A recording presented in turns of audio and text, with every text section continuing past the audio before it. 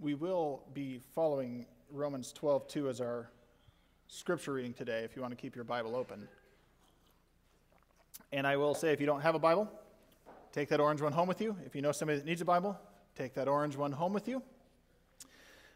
It is our gift to you if you don't have one. We believe in the Word of God, and that a physical copy of the Word of God matters. I'm going to begin, though, today not with Romans 12:2. I'm going to begin out of Proverbs 24, verses 30 and 31. It's a proverb about somebody who is foolish. In verse 30, it says, I went past the field of a sluggard, past the vineyard of someone who has no sense.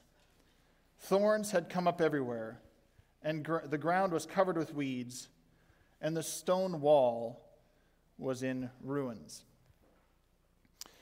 Here we have a common biblical example used. We heard it in Jeremiah. It's used in a number of, or at least alluded to in Jeremiah 31. We get this image of the vineyard often in Scripture, and it can be a very powerful image that is used many times of what God intends for Israel. Jesus uses it, the vine, the branches of believers in Him. And the vineyard throughout Scripture is used as a symbol of, among other things, wealth, experience, and wisdom. And when it comes to the vineyard, there's something that's expected to happen in a vineyard, which is growth, which is really in many ways what we're talking about today, and we're talking about a specific kind of growth today. And so as we talk about growth, and we're going to use this image of the vineyard as we move forward, it is possible for a person to grow in their knowledge of God without a whole lot of intent behind it. You have to have some intent in order to grow in that relationship, but you can have kind of the minimum standard of intent and still have some growth. And certainly a person can grow in sort of casual knowledge of God, but not so much relationship without much intent. And how you see sometimes this casual kind of approach to this occasionally happen within church life, for instance, would be lines like, I don't need theology to tell me that God loves me. Or more precisely, sometimes I've heard, many times actually, I don't need theology to know that Jesus loves me. Actually, you do, as it turns out, in order to interpret it that way. But what you hear kind of next to and outside of the church then, in a similar vein, about growth and knowledge of God without much intent, is I don't need organized religion. Spiritual but not religious, that sort of thing.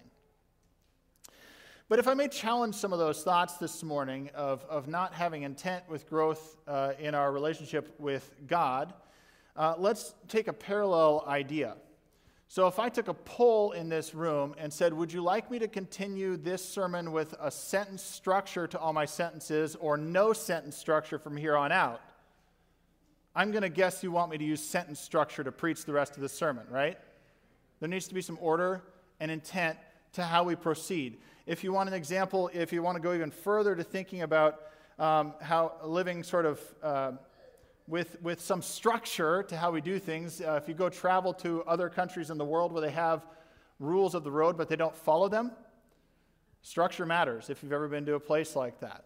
Right? Structure and following that structure and having some form of organization and intent to how we do things, and when it comes to growth, matters. And so a key question I want to ask as we begin is, when it comes to any relationship that you have with God, am I interested in functioning or flourishing? When it comes to life, am I interested in functioning in this life or flourishing in this life? And I'm suggesting that intent and how we, having some structure to how we do that actually does matter. If we come back then to the vineyard example and consider functioning or flourishing, the sluggard does nothing for his vineyard in our proverb. Is he going to get grapes? Yeah, he's going to get some grapes. A vine's going to grow. There will be grapes. They'll be close to the ground. It'll take some more work to harvest them probably because you have to find them. But it's not cultivated. It's not tied up so that you can have easier access to the grapes and so that it will flourish and grow to maximum capacity over time. It takes cultivation to produce that maximum flourishing of the grapes. And if we ask further and press the example of a vineyard a little further, when it comes to a grapevine, what's the purpose of growing the grapevine in the vineyard but to produce what? Grapes. So you obviously want it to work with some structure and with some intent and with some function to flourish. And if we then ask, as we ask the purpose of the grapes, what's the purpose of your life? There's a big question for your Sunday morning. What's the purpose of your life? We've been created, as it turns out, by a good God. And what that means, if you tease out God's goodness, God is love and God is holy, is what that means. We kind of start to define what that goodness looks like. Not God is like love and not God is like holiness. God is those things. If we want to define what love is and holiness is, we look to God, who would be the very definition of those things. Understanding that, if we're asking the sense of our purpose in life, our purpose then in life is to respond back to God who created us in love and holiness. In other words, we're supposed to become good. That's the goal, which means becoming like Jesus Christ. When the New Testament talks about being like Christ, it's talking about living as people in love and holiness, that is, being good. But of course, this is where we run into some complications. As our example in the children's message this morning illustrated so nicely, something's broken. So we aren't, by our very nature, good. There are good things about us, perhaps, but we are not good. And what that requires, our passage will tell us today, is transformation. To become that good. To become like Christ. And what I'm going to suggest is, before we even get to the passage, transformation doesn't occur by accident. It requires intent. The transformation is going to be done by the Holy Spirit, by God's very power, but it requires us actually being open to it and working with the Holy Spirit with intent to be transformed. And so as we round out Emotionally Healthy Spirituality, this series, this is the last Sunday of it, what I'm challenging you with is to consider something that's sometimes called a rule of life. It's a way to be more intentional about how that transformation through Christ is going to occur. And it's not so much prescriptive, but I'll give you some ideas of how to do this. You can do it in various ways. It's conceived in a lot of different ways, but the whole goal is intent. And when we talk about the idea of a rule of life, all we're saying, Pete Scazzero defines it this way, it's an intentional, conscious plan to keep God at the center of everything we do. So however you're going to make that intent a plan, that's a fine result from a day like today. But I'll give you 4 areas of focus. The small groups are going to work through this this week, and they're going to look at Acts 2 and how the early church lived this out.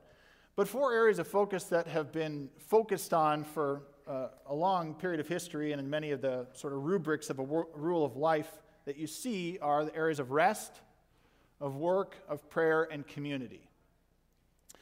And they're intentional in that when you talk about a sense of rest and answering the question, okay, how do I have a rhythm of both work and stopping that work to enjoy God's creation and enjoy God's presence? So we talked about Sabbath through this series, or silence, or just stopping to be with God. But not haphazardly, to actually make that a rhythm and a discipline of how we do it. When we talk about work, the idea there is actually the outflow of God's love working through us, which can happen in a couple ways, principally through our service to others. It's not simply our work on the job with what brings in the money. It can happen there. But service, and then also study and delight in God's Word. So it's God's Word and work. We delight in both of those, born out of love of God, working through us. When we speak of prayer, it's direct and active relationship with God that we're pursuing, and all of these done. We develop a plan, if you don't already have it, to discipline ourselves to actually do these regularly with intent. And then when it comes to the idea of community, these are the people you're yoked with. Jesus says, my yoke is easy and my burden is light. What he means is, I'll teach you how to walk if we're yoked together. You can go at my speed in my way. So we need to be yoked with his people. They need to be, the church needs to become, and the people that we do this faith life with need to become the pace setters and influences in our life. The people we live and die with. That doesn't mean you can't have friends outside of that, but it means that the primary influences in how your growth and transformation in Jesus Christ is going to take place comes through the people who have also chosen to follow Jesus Christ. That's all a rule of life is doing, is challenging you in areas such as this to say, what's the plan? How are you going to try and flourish in this life of transformation? And so I'm proposing this morning simply that we do a check-in on your essential relationships so you see maximum flourishing in your life with Christ and his people.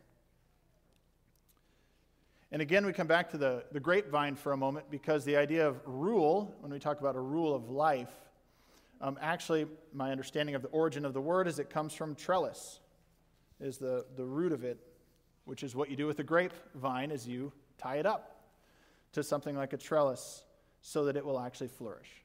That's what you're doing in a rule. You're aiming for flourishing with intent.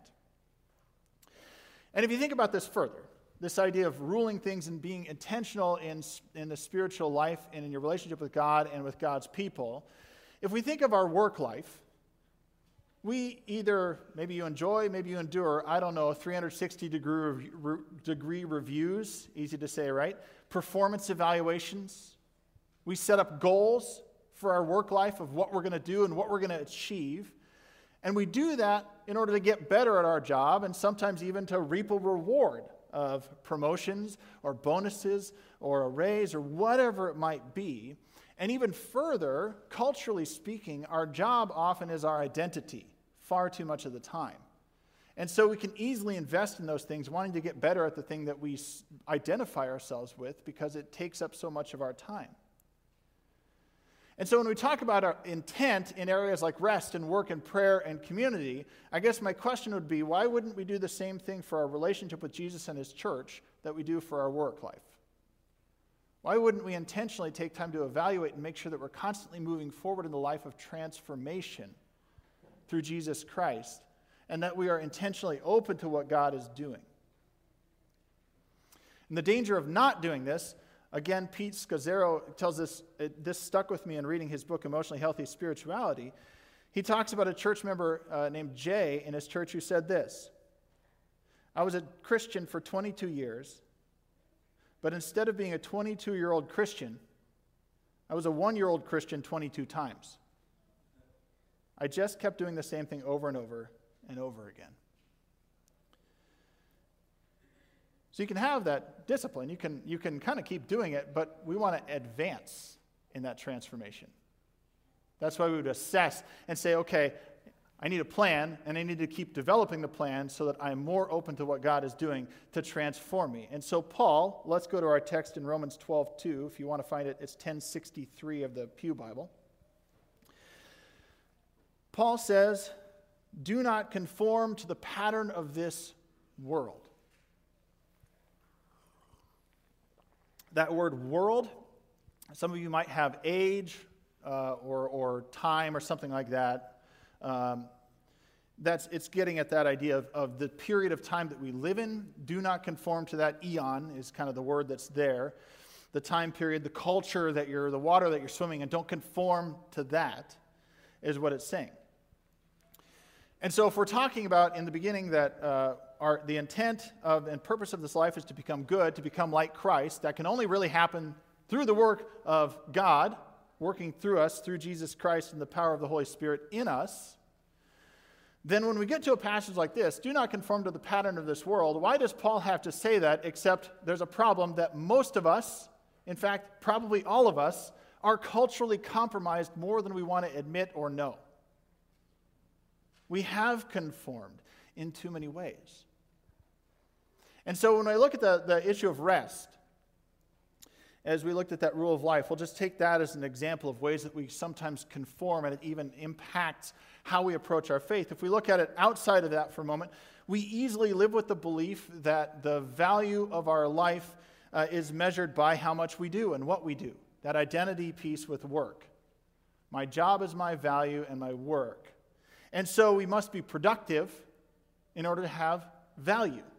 We easily fall into those categories. And so when we even translate that into our faith life, what we end up doing is easily elevating the things that we can easily quantify on a checklist.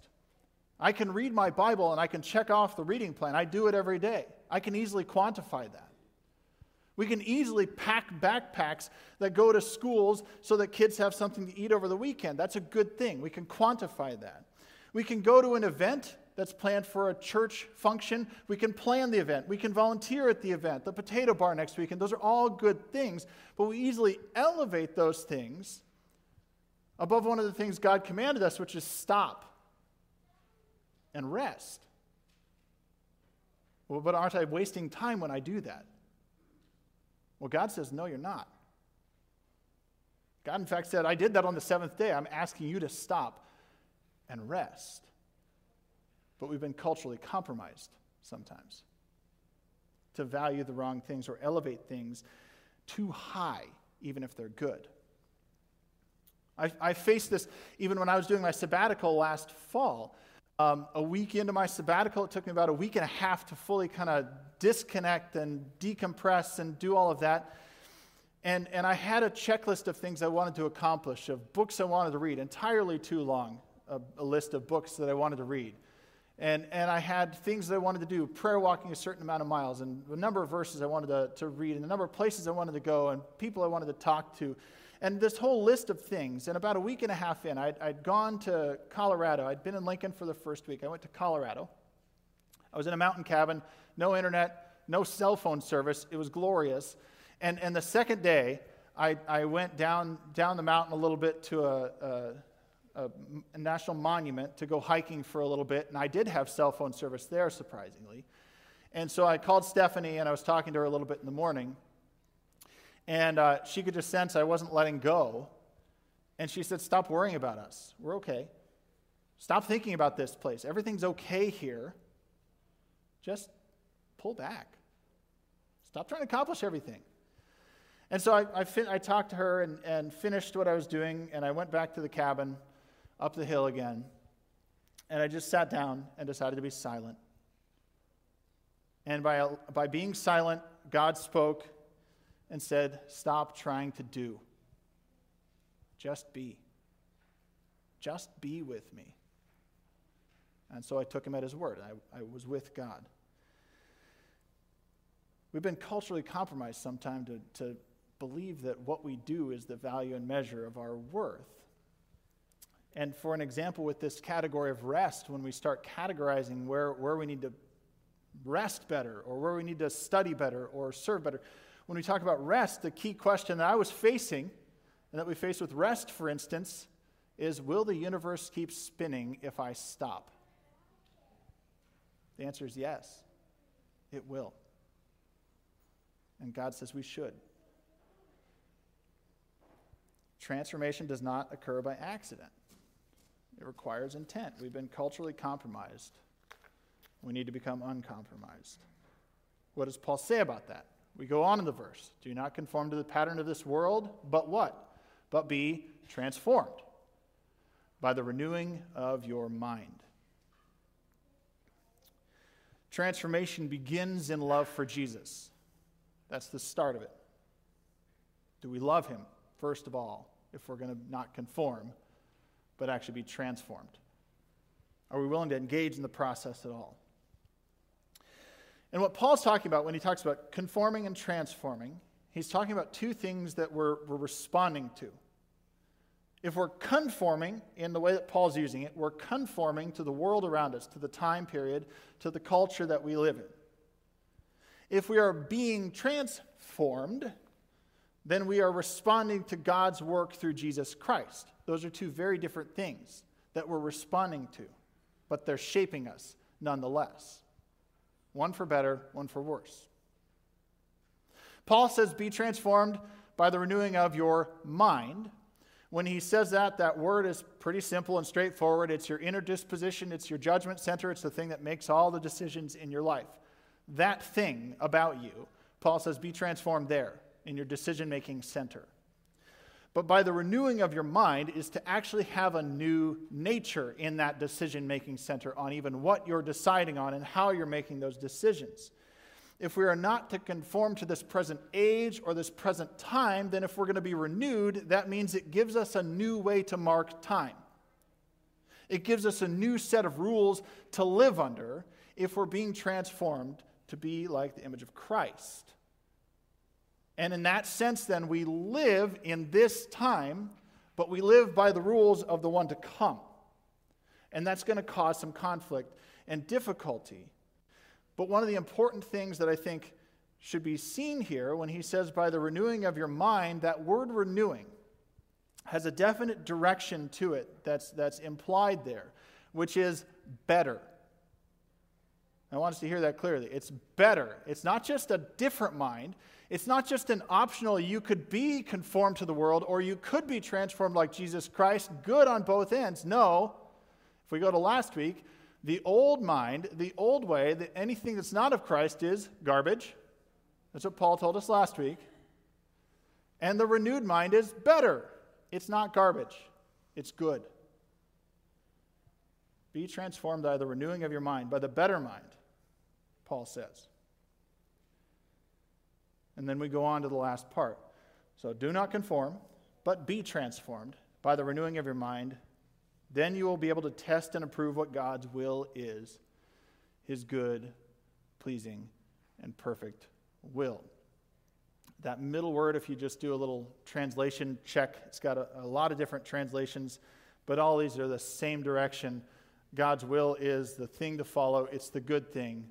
It's the only thing that matters. It's not garbage. It's the right thing. It's the better way. And if your goal is just to function in life, you can suffice without a trellis. You can suffice without a rule. You can suffice without a plan, without any intent. You can make it through this life. And maybe you'll grow a little bit. Maybe you'll produce something. God has given us life and the capacity to live in this life. You can exist. You can do it. God gave us that option. But then God also gave us the option to perish at the end of it. And that's the end of the story. I'm going to invite the band forward as I draw this to a close here in just a moment. I want to read a paragraph from the beginning of Parker Palmer's book, A Hidden Wholeness, because he says something I think important about intent and about flourishing in intent versus perishing by just living and functioning. Parker Palmer says, there was a time when farmers on the Great Plains, at the first sign of a blizzard, would run the rope from the back door out to the barn. They all knew stories of people who had wandered off and been frozen to death, having lost sight of home in a whiteout while still in their own backyards. If your goal is to function, you can end up perishing in your own backyard. But if your goal is to flourish, then you need a plan for a better mind, a transformed mind. This happens with a plan that begins with love of Jesus, and then the rubber meets the road, and we need to actually make sure the time is set to be with God, to live out of love for God in this world. And the challenge today is to assess and to grow. To tie the vine to the trellis if you haven't already, and to retie it and reestablish it if you have tied it. Because time with Jesus is transformative. Once we've put that time in, then we can live in real time in God's good, pleasing, and perfect will. We can discern it, we can live it out. Transformation does not occur by accident, it requires intent. And my simple admonition this morning is to take a look at your plan for transformation to be like Jesus. Do you have one? And if you have one, what does it look like? Because we put our energy into what we love. Let your life, your schedule, your plan reveal who you love. Then you will show the world God's goodness developing and growing in and through you. That vineyard is such a powerful example throughout Scripture of wealth, experience, and wisdom. What kind of vine are you tending? What kind of vine are you tending this morning? And is it resulting in a God-loving, flourishing life? Let's pray together. Lord Jesus Christ, have mercy on us. May we find contentment in your presence and not simply in doing. Transform us today. Put in place in our lives, through your Holy Spirit, the power to discern and live out your good, pleasing, and perfect will. Let our days be structured by the rhythms of your love and holiness. Let our testimony of your goodness be obvious and flourish in our lives because we have intentionally given them over to you. Amen.